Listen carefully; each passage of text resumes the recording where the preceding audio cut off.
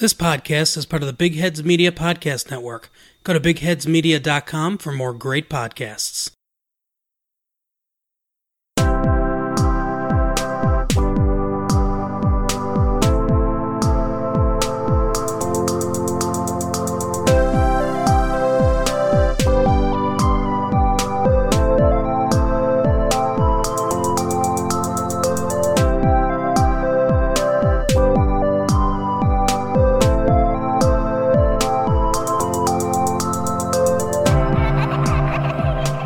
You are listening to In a City Like Yours, a semi-monthly podcast featuring interesting people with interesting life stories.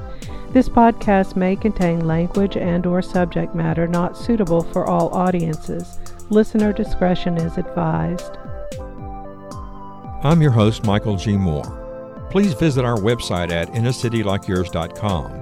That's INACITYLIKEYOURS.com for links to our social media, all popular podcast platforms, and links of interest pertaining to all episodes.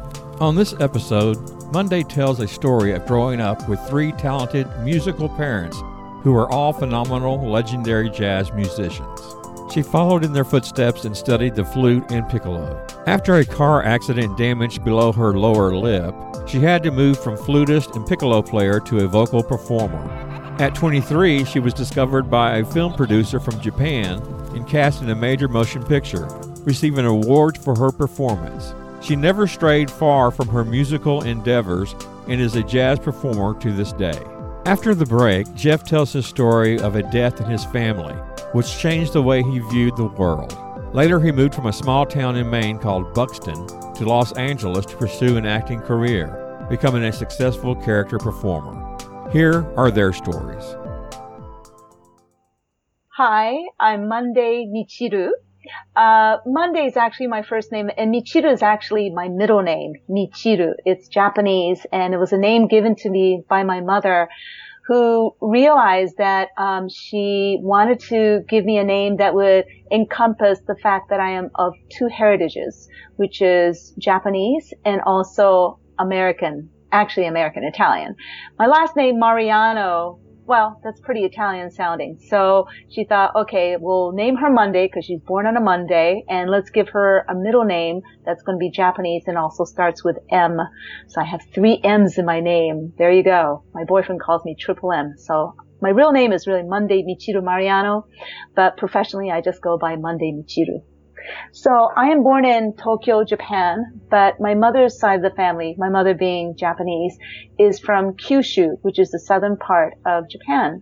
And our family is from a tiny little village that is renowned throughout Japan as the onsen, which is the hot spring capital of Japan, called Beppu. It's a very, very nice, quaint, charming little town. Anyhow, but I'm born in Tokyo. For the first year, I was actually stuck in the hospital because this is in 1963, and my mother thought that the best way to keep me alive was to keep me in the hospital. And that's not to say that she didn't have confidence in herself as a mother, but during that time, there were terrible outbreaks of the influenza, so she thought that it would be best for me to be raised by the doctors and nurses. And so here I am alive today, so I guess it worked. Anyhow, but I grew up a little bit in Beppu, which is the place I just mentioned with the hot springs. And I also grew up a little bit in New York and also a little bit in Los Angeles. So since I mentioned my mother, I should mention about my parents. I have 3, and by 3 I mean my father and stepfather included, 3 wonderful parents who are all like phenomenal, legendary jazz musicians. Like, not just 1, but 3. My mother is, her name is Toshiko Akiyoshi, and she is the first Japanese, not just the first woman, but the first Japanese to cross over from Japan to America. She was invited by the Berklee School of Music to attend their school and to learn jazz. This was the year 1956, and Berklee had started a program where they wanted people from other countries to represent their country and to learn jazz in the home ground of jazz, which would be America. And certainly Berklee was probably the only school of jazz at the time. And the idea was that they then would go back to their countries and bring the language of jazz and sort of be the ambassadors of jazz. So my mother was chosen to be the representative for Japan, but she stayed because at the school was my father, Charlie Mariano. He actually is one of the founders of the Schillinger House, which was a school of jazz and improvisation that was started by my father and several other jazz musicians who lived in the Boston area. And that eventually morphed into Berklee. So you could say he's sort of one of the founders of Berklee. Charlie Mariano he's already passed away, an alto saxophone player. At that time, he was probably renowned for his great solos with, Stan Kenton. Is that right? Oh my God. I'm going to have to relook that because I'm feeling like I got it all wrong. Anyhow, he was a really, really great, amazing musician. And later in his life, he, really fell in love with India and started to learn this Indian instrument. It's a reed instrument and I can't remember the name of it. But it's like a reed instrument that makes this really glorious sound. And he sort of became renowned for that. Anyhow, so backtracking to Charlie. So Charlie and my mother met there, and that's where, seeds of me grew from there. And, as time would have it, they divorced, and then she remarried. And this is my stepfather, Lou Tabakin. Lou Tabakin is another phenomenal saxophone player. He plays the tenor sax, but he also plays the flute and is probably one of the most proficient doublers. And I hate to use the word doubler because doubler connotates that if you're a reed musician, you're going to sort of play one better, usually the sax, and the flute is like an afterthought. But in Lou's case, he first learned to play the flute classically, super trained, went to conservatory and everything, and then moved on into tenor sax. So he's amazing at both, has been voted 1 million times by Downbeat magazine as, greatest flute player, blah, blah, blah. Anyhow, so those are my parents. So if I didn't go into music and went into something like becoming a lawyer or a doctor, it would have been really funny. I'm sure they would have enjoyed it. But as luck would have it, I really loved music. Not necessarily jazz. I mean, I love jazz, but I really loved music. So I ended up picking up first the harmonica when I was in school in Japan, and then graduating to recorder. I loved the recorder. I just thought it was the greatest instrument ever. And Lou, at the time, he was my father. He taught me the fingerings because the recorder and the saxophone are the very same. And then from there, a few years later at school, that's when the American schools usually have their music programs, and you pick your instrument and you end up in a band or something. So we lined up, and I think I chose some instrument that was a little too loud or a little too big, and my parents said, "No, you are not playing that." I can't remember what it was. Trumpet? Maybe, I don't know, cello, whatever it was, they said no. So they chose for me to play the flute. So I picked up the flute, and wouldn't you know, I happened to be sort of good at it. Oh boy, that sounds really big-headed, but it's true. You either have a talent for something or you don't. And I had natural talent. So I went on to, win a lot of awards, as I was doing a lot of competitions and stuff in school, and I ended up getting a scholarship to the Interlochen Arts Academy, which is a really wonderful school in Michigan. A lot of their students go on to, symphonies and, opera singers and whatnot. So we have some really wonderful alumni that come out of there. Anyhow, as soon as I found out about the program, I thought this is the school I need to go to. So my parents obliged me. I got the scholarship, which was great. And I went to the school, graduated from there. Now this is a preparatory college, meaning it's really a high school. So the idea is you go to that school and eventually you're going to go into a great conservatory. Being a flute player, I wanted to study at that time. This is 1981 when I graduated. At the time, I wanted to study with Julius Baker. He was probably considered the greatest flute player classically in America. He played with the New York Symphony. He taught at the top conservatories, Juilliard, Curtis in Philadelphia, New England Conservatory, I think.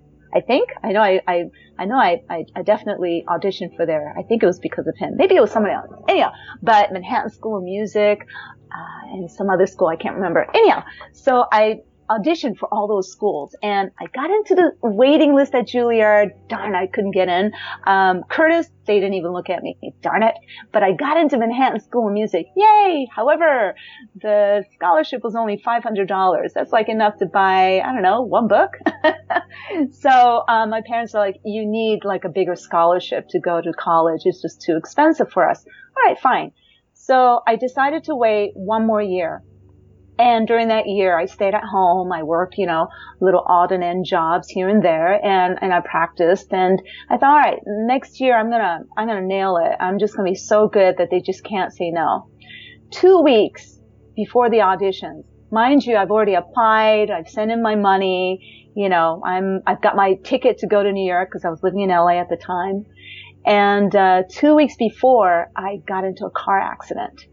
This car accident was the kind that, I lost teeth. I was limping. Yeah, back then, this is again, 1981, 82 by then. We weren't as smart about seat belts. And I didn't have my seatbelt on. I was going downhill. It was in traffic because I was on my way to work. And, probably going 15, 20 miles an hour. But when you're going downhill, you could sort of catch some momentum. And I put my foot on the brake because in front of me is a Mercedes. And I'm thinking, let me brake a little bit. Oh, there's no brake. What? There is no brake. And I suddenly panicked into this, what am I going to do? I'm going to get into an accident. I cannot smash into that Mercedes because we can't afford it. That's all I'm thinking, the money aspect of it. Oh my God, they're going to come after us. So I looked for a wall, and there was this house with a very big, firm concrete wall. And I thought, if I smash into that, I think it'll stop the car and it won't really cause too much damage to the house. But, gee, what about me? I'm not thinking about that. All I'm thinking is, I just can't smash into the Mercedes. So I smashed into the wall, and I was driving at the time a Datsun. A Datsun nowadays is called a Nissan. So being a Japanese car, it's light, meaning it folds up, meaning it is not going to be so solid. So, it was by then, the momentum had maybe gone up to 30, 35 miles an hour. So it was a pretty bad crash. Like I said, there were some lost teeth. I ended up in the hospital. Fortunately, though, I picked up the teeth. Don't ask me what propelled me to do it, and went to the dentist, and I still have my real teeth. I just popped it all back in, but we had to do the root canal and whatnot. Anyhow, part of the loss of the teeth was that one of the teeth sort of bit through the bottom below the bottom of my lip. So sort of the space between the bottom of my lip and my chin area. And that injury ended up costing me the ability to play the flute, because that's exactly where the flute rests when you blow on it.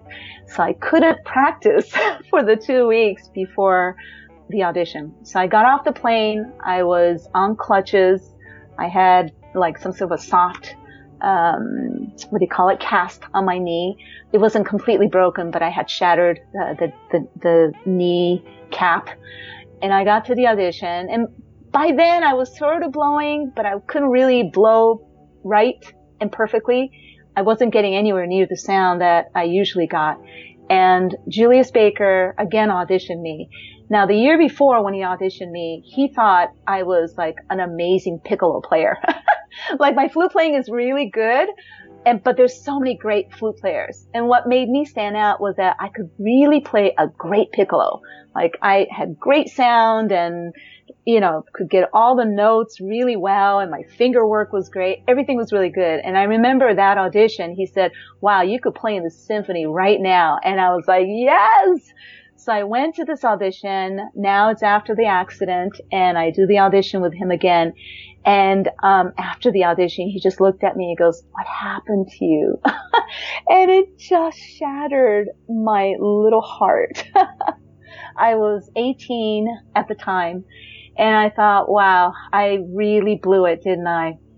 I explained, but no explanations are going to win you anything other than, oh, sorry that happened to you. Because, hey, the next person's going to come in and they didn't have an accident and they're going to play really good and they're going to have deserved an entrance into the school.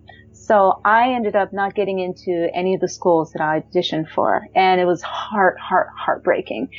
And at that point, when I got home, I knew that I was facing either another year of practicing and hoping and maybe not getting into a school. And I had to really ask myself, is this what I wanted to do?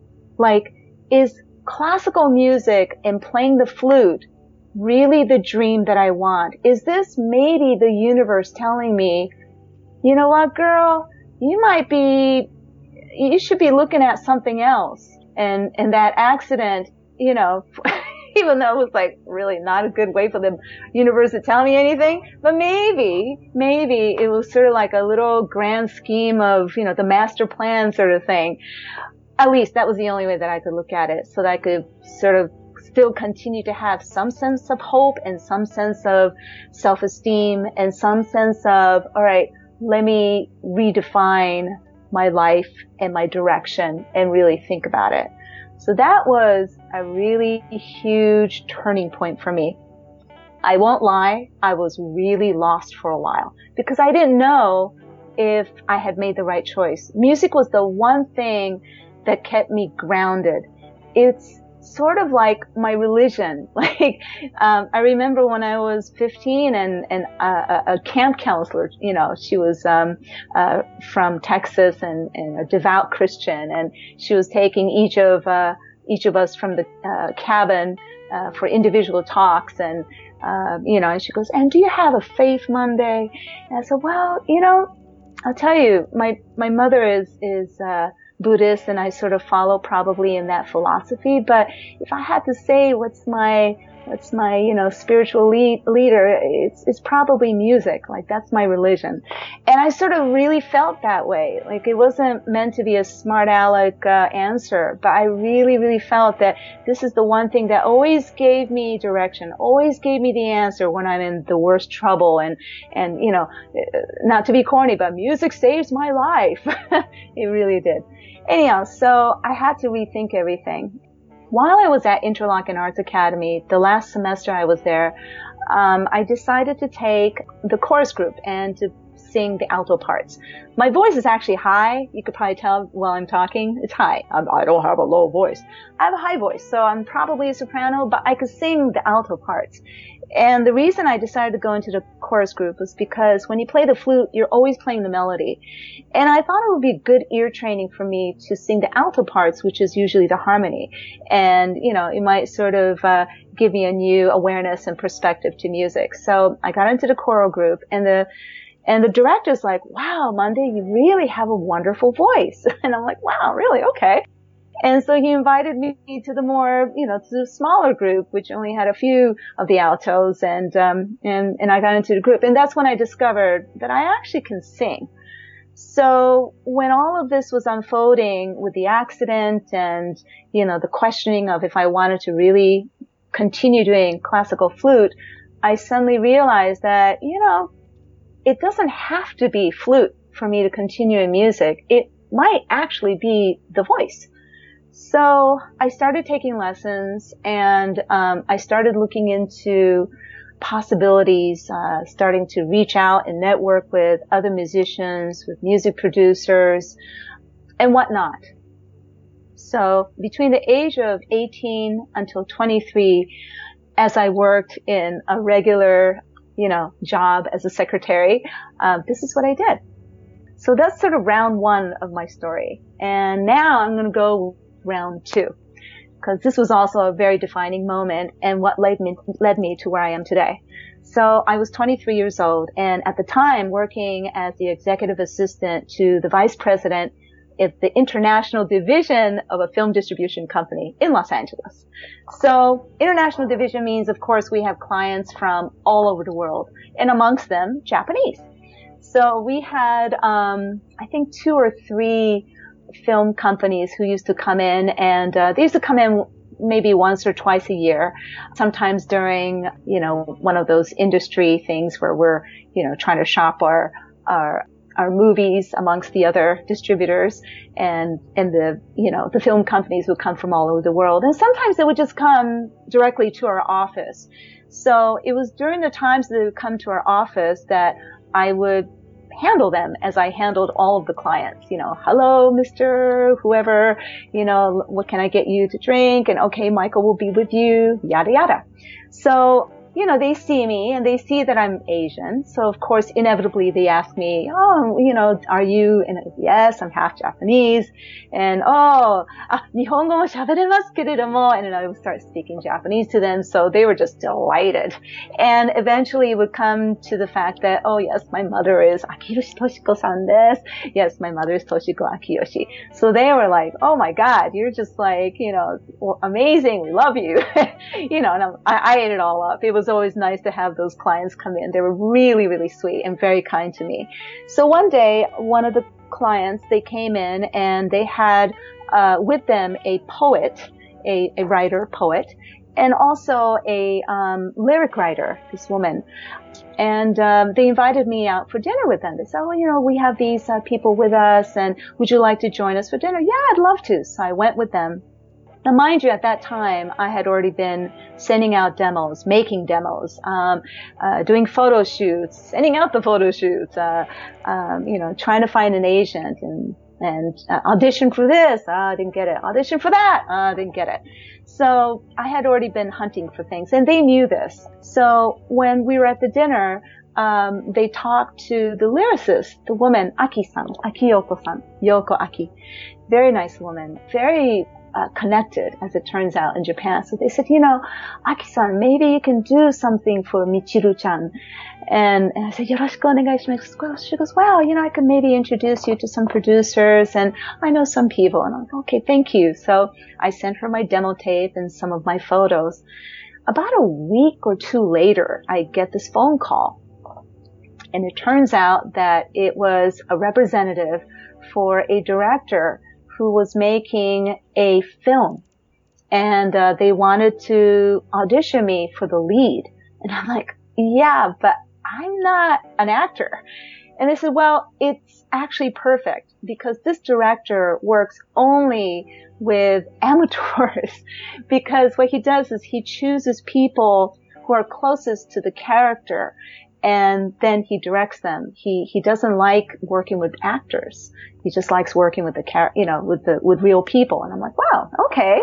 And it's a part for an opera singer. I'm like, wow, okay. Well, I'm not sure about the opera part, but I'm certainly classically trained and I'm certainly a singer. So why not?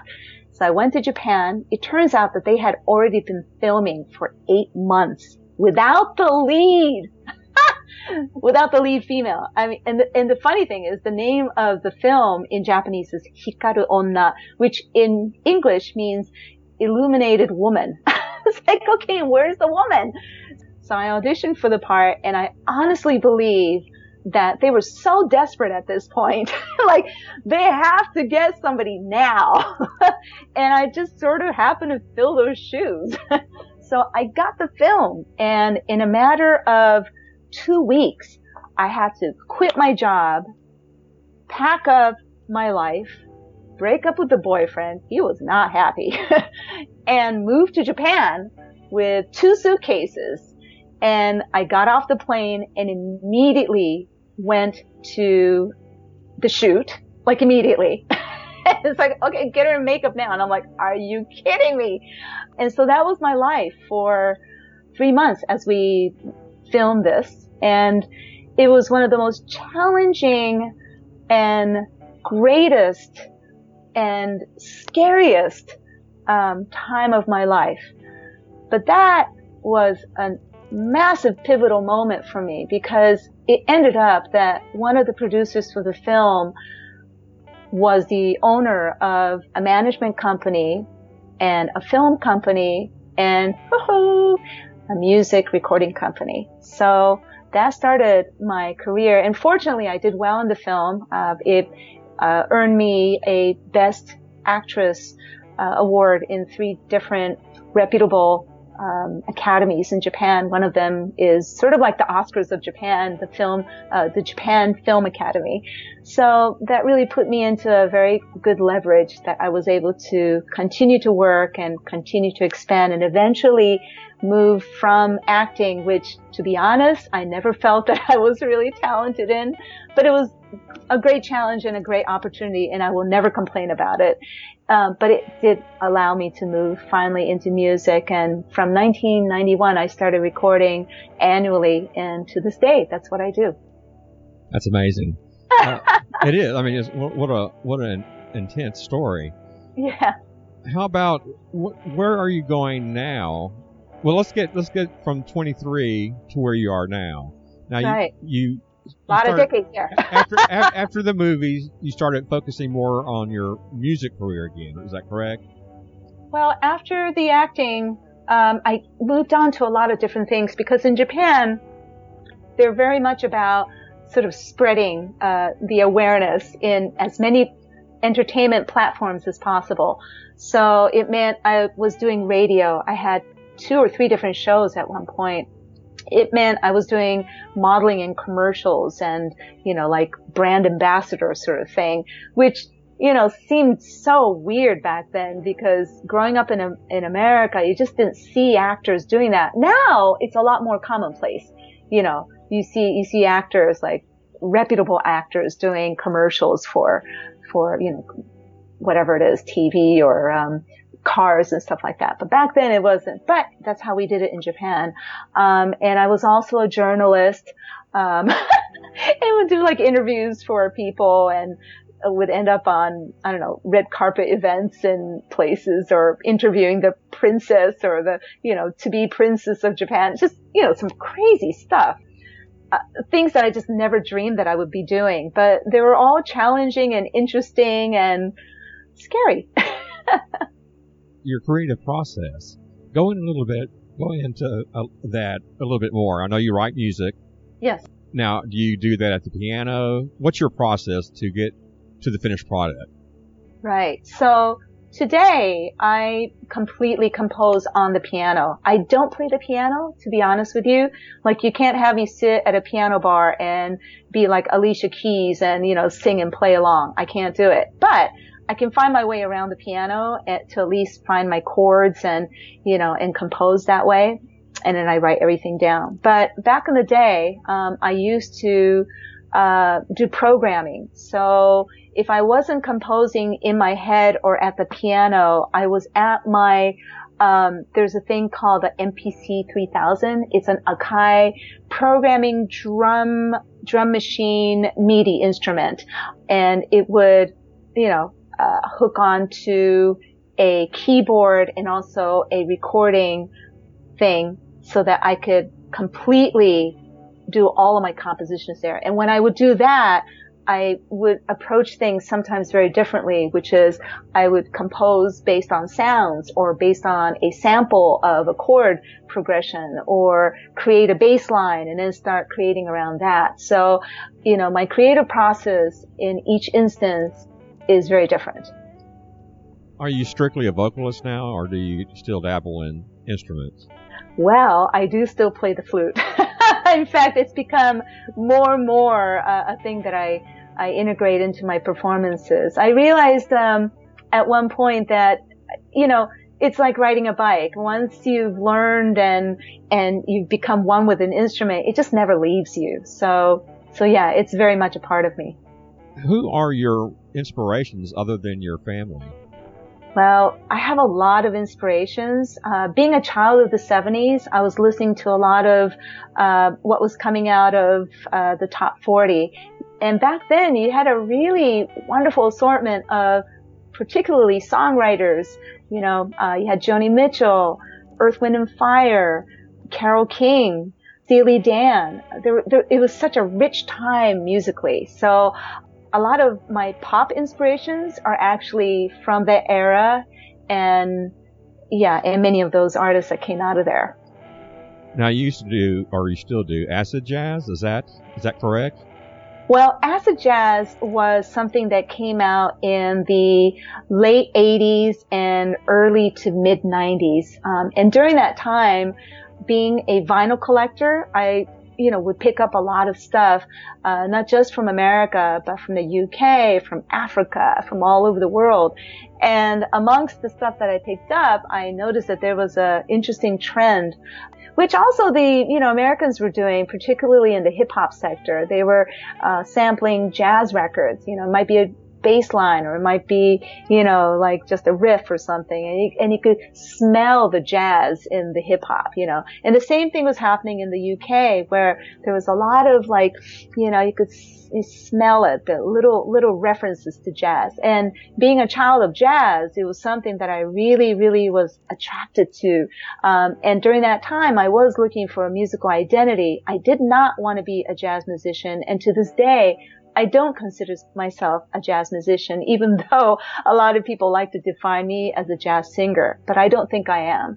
I did make a lot of references to it. So acid jazz was sort of my foot in to sort of starting to recognize and identify what it is that I wanted to express. And living in Japan, I was considered one of the pioneers of that scene out there. But I'm certainly not a pioneer of that scene. It was happening all over the world. Do you have any other artistic qualities? Do you paint?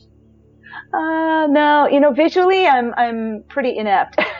The only thing I enjoy, and I think, maybe I have a little bit of an eye, is since I started Instagram like 3-4 years ago, I really started to pay attention to composition, like photographic composition.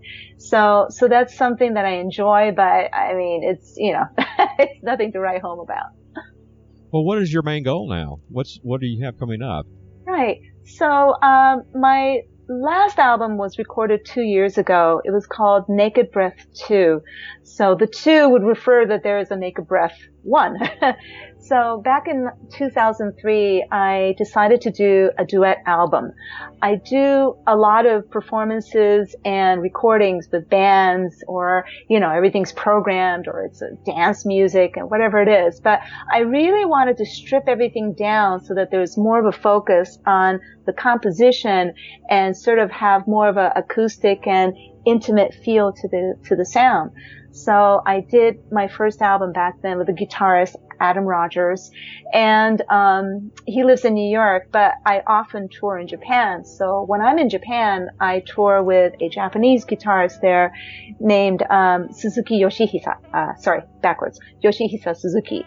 And he's a wonderful guitarist, like really fantastic. And I told him, one day I really wanted to do a duet album with you. So I did that. I recorded that and released it a couple years ago.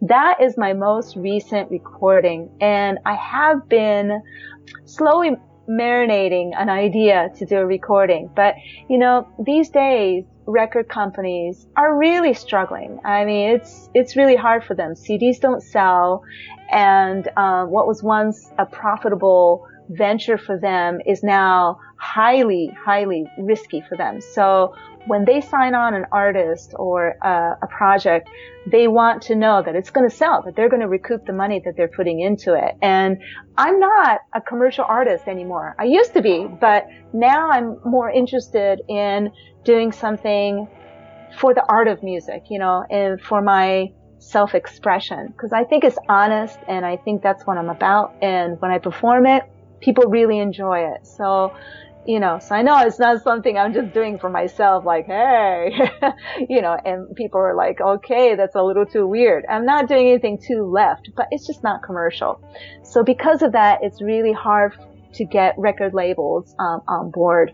So, with that said, the project idea is there. I have the producer lined up and, slowly writing towards it. But whether it'll be recorded anytime soon is still up in the air. I am talking to one label in particular who's really interested, but again, it's the monetary factor and getting people on board for that. So while that is, marinating in the background, I'm of course keeping myself musically active, and I'm doing performances right and left. Just last week I finished a performance over at a jazz club in New York called Kitano. And in December, I'm going to be performing for the Japanese American Association, which is a really huge honor. And then, there's always going to be stuff coming up performance-wise. And then I started in the summer to teach. Teaching has been something that I've been really interested in. And I had, in the past, while living in Japan, helped young Japanese singers to sort of, maneuver their way around the recording studio or whatever it is that they're doing, just because I have so much experience at it, and I really believe in passing on any information I have to help the next generation. So when I moved to New York, I was, thinking about the idea of teaching, but there's a lot of really great vocal coaches here. And to be frank, I don't really consider myself that great a singer. Like, I'm sort of a package of, I'm a singer, songwriter, producer, and that's what makes me unique. But as a singer, I'm all right. There's a lot of other singers that are better. So I thought, no, I don't want to teach singing. What is it that I want to teach? What is my niche? And I realized that aside from songwriting, it might be lyric writing. And so I started investigating colleges, universities, conservatories to see if they have such a course. And lo and behold, none that I've found teach lyric writing, which I find really interesting and also understandable, because lyric writing is such a ethereal thing. There's no real right, but there's a whole lot of wrongs. So it's like, how do you teach something that is so ethereal without rules? And so this is something I started working on this summer. I taught a round of classes for one session, and it was quite successful, and the students were super happy, and it taught me a lot. And so I'm going to be doing my next session in the fall, and this is something that I really want to build on, because I really, really love to teach. I really love people, and I love music, and I love the people who are putting their efforts and their hearts into it. And if there's anything that I can do to help pave the way for knowledge or a little inspiration or a seed that's going to grow into something for them, I'm more than happy to nurture that. Are you done with your film career, or is that something you might be enticed to go back to? Oh, no, definitely not. Definitely not, as in I don't want to go back to it. It's definitely a certain world. And hey, let's be real. I think the film industry in every country is extremely ageist, and it is all about the looks. I'm 56 years old, and I'm not going to be starting any Botox or any of that to try and enhance my skin or looks in any way. I am what I am, and I'm very proud to be my age, and I'm very proud of all the wrinkles that I've earned, so no, I'm not doing it.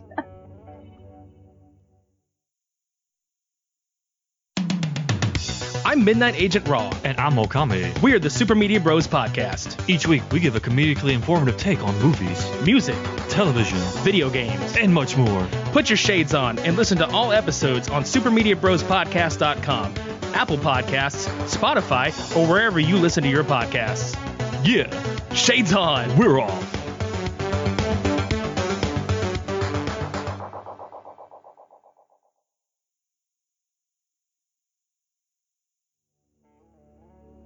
Hi there. My name's Jeff Davis. I'm 55 years old. Glad to be on here. Let me tell you how I got a couple real turning points in my life that led me to where I am today. I'm actually a working actor in Los Angeles, from a small town in Maine called Buxton. Not a lot of people leave. It's most people are still there. The people I grew up with are still there. Same homes, same cities, same towns. At an early age, when I believe I was I was 13. A lot of the kids were starting to, small town, they were drinking and starting to smoke pot and smoke cigarettes. You get into that age. And I had my big turning point then. I was sitting in class one day and I got called to the office. something hit me. I knew something was wrong, but I didn't know what it was. There's this weird, this strange feeling came over me. I don't know what led, to feel this, but when I got to the office, my stepdad's stepdad was there. That was even more strange because why would he be coming to school to pick me up? So as we're driving home, it was just quiet. I was looking out the window and not saying much. And his name was Elmer, and Elmer's driving along, and he was, it was a tough thing for him, and he's an older gentleman, nice man. And all of a sudden he looks at me and he says, "I suppose you wonder why I had to come pick you up." And I just kind of sat there and didn't say too much and tried to figure it out. I said, "Did something happen to Mom?" And there was a long pause, and he says, "No." He says, "It's your brother." And my brother had gotten into some, he was a good kid. He was 17 and had started getting into drugs a little bit and alcohol, and not a bad kid, but got into something that messed him up and caused him to be schizophrenic. And he had gone into a hospital at the time, and they released him and sent him home and said, told my mom not to worry, he's not suicidal. But she left and went to the grocery store that day, and when she came home, she found him, and he had shot himself. At that point in my life, my older brother, finding out that he committed suicide, and what I saw the people around me go through, my parents, grandparents, all my relatives, and myself, and it took me from being a kid to being a little man overnight. I went from a 13-year-old to a 20-year-old in the way I acted and what things I did. From then on, when other kids were acting up, I'm like, why would you want to do that? Would you want someone to do that to you? If somebody was smoking pot, I'd say, no thanks. I didn't judge people for what they did. I knew that it would affect me and my mom and my dad. They'd gone through enough. They didn't need me heading down a road that was going to affect their lives. So I took what I saw, and I just went in a completely different direction than what my brother had gone. And, not that I was a saint, I was still a teenager, but I had a chip on my shoulder. I always felt I had to prove myself. I didn't drink, I didn't smoke, I didn't cause trouble, but I got in a lot of fights and stuff. So there was some anger inside me. And luckily at an early age, when I realized that wasn't going to get me anywhere, probably in my early 20s, I grew out of that. And at that point, I was not sure where my life was going to take me. Decided not to go to college because I couldn't see my parents spending money when I didn't know what I wanted to do. So I, worked in a grocery store, and then I got a job as an electrician for a while, learned that. And then my stepdad worked in a paper mill, which was a pretty steady gig. So I thought, I'll try to get in there. Got in there. It's a union job, pays good, steady pay, but I hated it. I just couldn't do it. I wasn't happy. Life was good. I had a girlfriend, had a great family, was making good money. So I left that. I saved some money and started a business, started a store. And my girlfriend was a bodybuilder, so we did fitness and supplements and clothing and stuff. And still something was missing. I couldn't put my finger on it. And then one day a friend said, why don't you take this acting class? And I took an acting class with this guy named Mark Pentalescu in Portland, Maine. I kind of got a little bit of a bug there, and I did a play. And but still, being from a small town in Maine, you don't think that could ever lead anywhere. You just thought, well, that's fun. Maybe I'd like to do more of this. So then I was sitting in my store one day, and I just was watching TV. This was probably 6 months, 8 months, maybe a year later. Still, life was good, but something was missing. And this young lady named Laura Bonarigo was an actress who was in the play that I was in. I saw her on TV, and she had gone to New York, got an agent, and landed on a soap opera. And that's when, boom, it hit me. That's what I want to do. That's where I belong. Not New York, of course, because I knew it was going to be a struggle. So I headed to Los Angeles. But I spent the next 6 months or so selling off everything, talking it over with my parents and discussing. I was 28 years old, I guess, by the time I decided to get out of town and head to LA and pursue what I didn't even realize was a dream and a passion, but had become one. So along the way, I stopped at my dad, my birth father, who was always in my life, but they had moved to Arizona. So I actually flew from Maine to Arizona, and I spent a month with him just catching up. And then, I had already planned on when I was getting to Los Angeles. So I went to a swap meet in Phoenix, Arizona, and I bought a car and a set of golf clubs and drove to Los Angeles. And be honest with you, I was a little lost. I come from a really small town, so it was kind of overwhelming. Not sure if I did the right thing, but I jumped right into it. I found a place to live. I found a job. I worked in a video store making $6 an hour, I think, enough to put gas in my car and pay for a room in someone's house. I rented a room. And I just started sending out pictures and, getting my headshots done. I just started knocking on doors and doing whatever I could, acting in student films and anybody who would listen to me. I still wasn't sure if this was what I was going to do, but then one day, I suppose I'd been out there about a year or so, and I had about, $10 in my pocket, I think. It was rough. I wasn't making a lot of money. And LA's an expensive place. So I was kind of down and sad, and I went into a Johnny Rockets, and I sat there and I bought a burger and fries and a shake, and I just started tearing up. I looked around, and I just, all of a sudden, this is where I belong. I don't know what it is, why, but this is where I'm not going to leave here until I become what I came to be. And that was 27 years ago, I guess. And from that moment, when I realized this, I was staying in Los Angeles. I think about 2 years later, still struggling, I met my future wife, and within a year we had a child, so that slowed the progress down. But she was very, very supportive and knew that, I wasn't happy unless I was doing what I was doing. So falling back on what I had learned to do, I became a handyman in Los Angeles to help pay the bills, and it led me flexibility to pursue my acting career. And my wife, she at the time was going to college and was wanting to be a lawyer, but she decided she would rather be a mother, so she found a way also to make money. She became a swim instructor, going house to house private. So we worked for ourselves, so we were sitting pretty good. That just was the beginning of the rest of my life, and here I am, been married 24 years, 2 amazing boys, and I'm still plugging away and auditioning and acting and living the dream, as they say. You said that there were 2 life events that really mean a lot to you. What was the other one?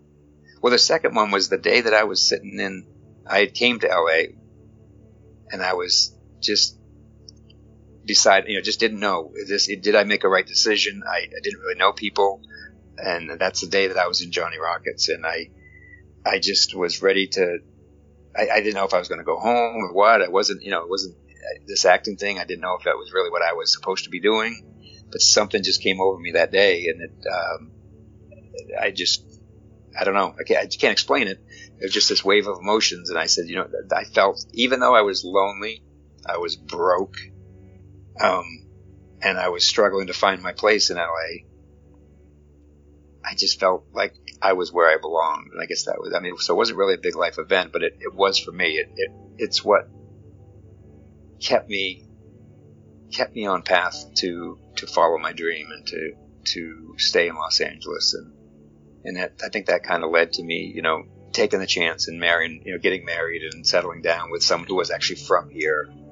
Yeah, that was my second big life-changing moment. Why don't you talk a little bit about your acting career? Kind of go into detail, maybe tell some stories or anecdotes about what you've been through. Well, early on, like I said, I didn't study, so I didn't come to LA as an actor. I just come to LA as someone who wanted to act. I had done very little. I did like that one class at a play. So I'm not your typical actor, I guess. But I treated it as a business right from the get-go. I worked hard. I mean, it's been my life since I began. I don't do anything halfway. When I do something, I jump in, and I learn by doing. So, I mean, I was lucky early on. I met some good people. When I first came to LA, I did, some background work and some student films, and worked a lot of movies for free just to get resume and experience. And that's how you learn, I think, by doing. So I just continued on, and I mean, I was lucky. I worked with people. I met people in the video store that were actors. I met this great guy named Christophe St. John, who was on The Young and the Restless. He recently passed away, but a really nice guy who helped lead me a little bit, and met some other actors. As a stand-in, I got to work with Kevin Costner on Waterworld, and that was a really good experience. And it just everything, I worked with Ewan McGregor and Josh Brolin, and these things kind of kept me going, and meeting these people and talking to them and how they had, overcome things to get where they were. And eventually I started, booking commercials, which actually helps pay the mortgage. Commercials pay pretty well. They can. And I started booking some, a line here, a line there on some TV shows. But I was taking my children to school and then dropping them off. Then I would go to a handyman job and start working, and then I'd have to leave my tools and run to an audition, then run back, get my tools. I would run and pick up my kids, and I was just harebrained, scatterbrained. So I didn't even realize it at the time. But my youngest, when he turned 15, he got his driver's license. All of a sudden, at this point I had been, 20 years struggling, and I booked job 2-3 a year, and they were getting better. But I still wasn't booking at the rate that I really wanted. So once he turned 16 and got his driver's license, it opened a whole new door. I would go to an audition an hour early. I would sit there and concentrate on my role and get into the character. And I just started booking.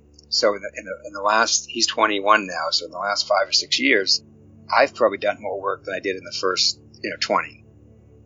So that's, my acting career. I mean, in that time, lately I've been, I've worked on shows like The West Wing as early on, and The Mentalist, and recently Castle, Code Black. I've been very lucky. I've worked on, some big feature films, Wind Talkers with Nick Cage. I just worked on American Assassin a couple years ago with Michael Keaton, and then this year I just did a couple of independent movies, which gives me a chance to even play a bigger role in a smaller film.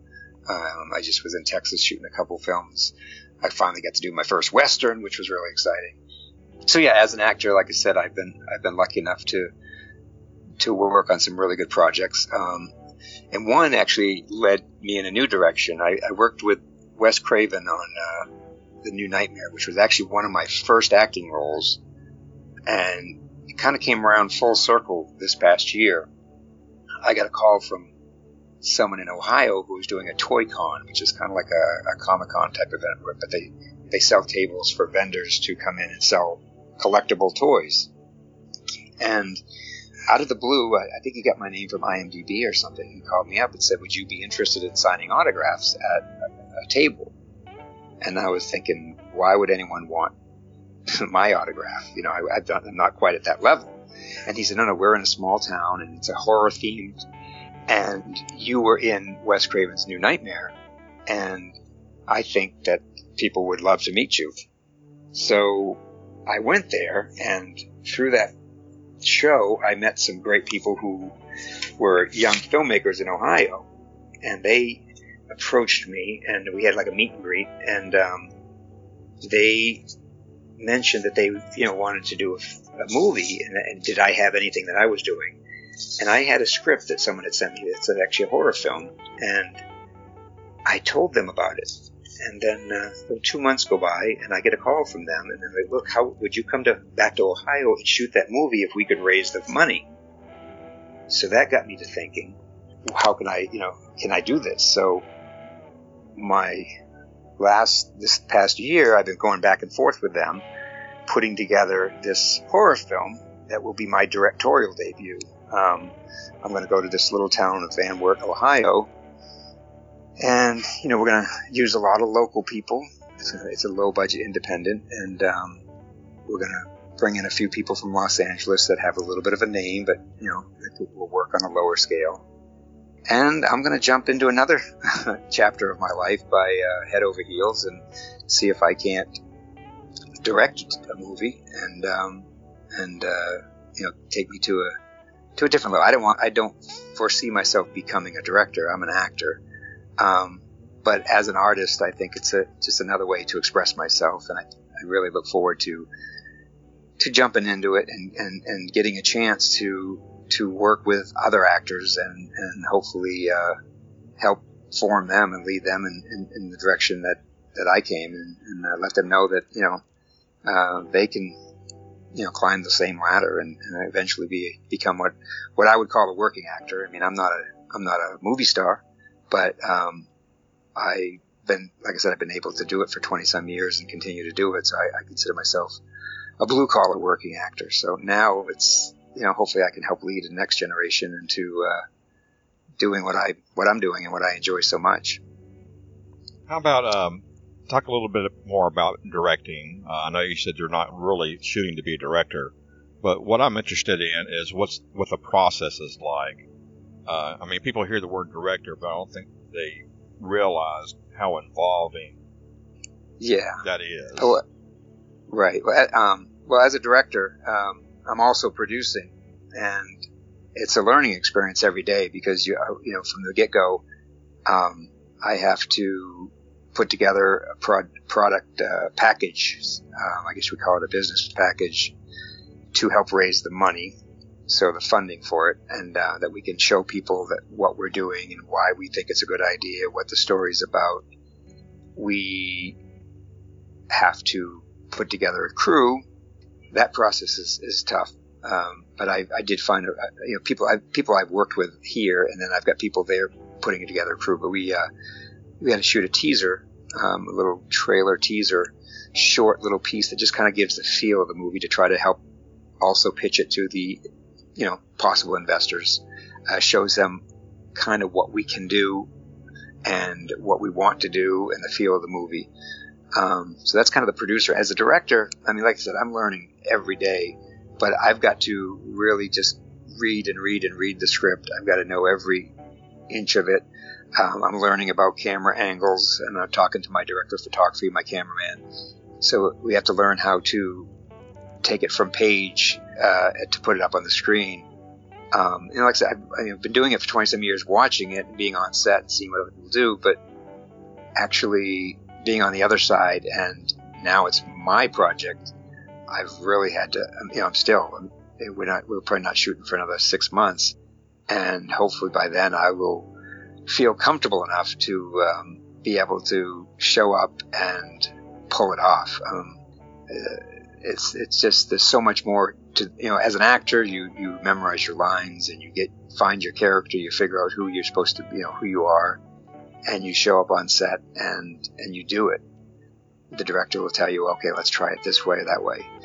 But now it's my chance as a director to guide these other actors and the camera and the flow of the film, and make it actually, once it becomes a movie, it's got to get up on screen and actually flow. The story has to be told through the moving pictures. So it's scary. It's scary but exciting. I mean, I think for me it's a great next step, and I'm looking forward to it and relishing the opportunity to do it.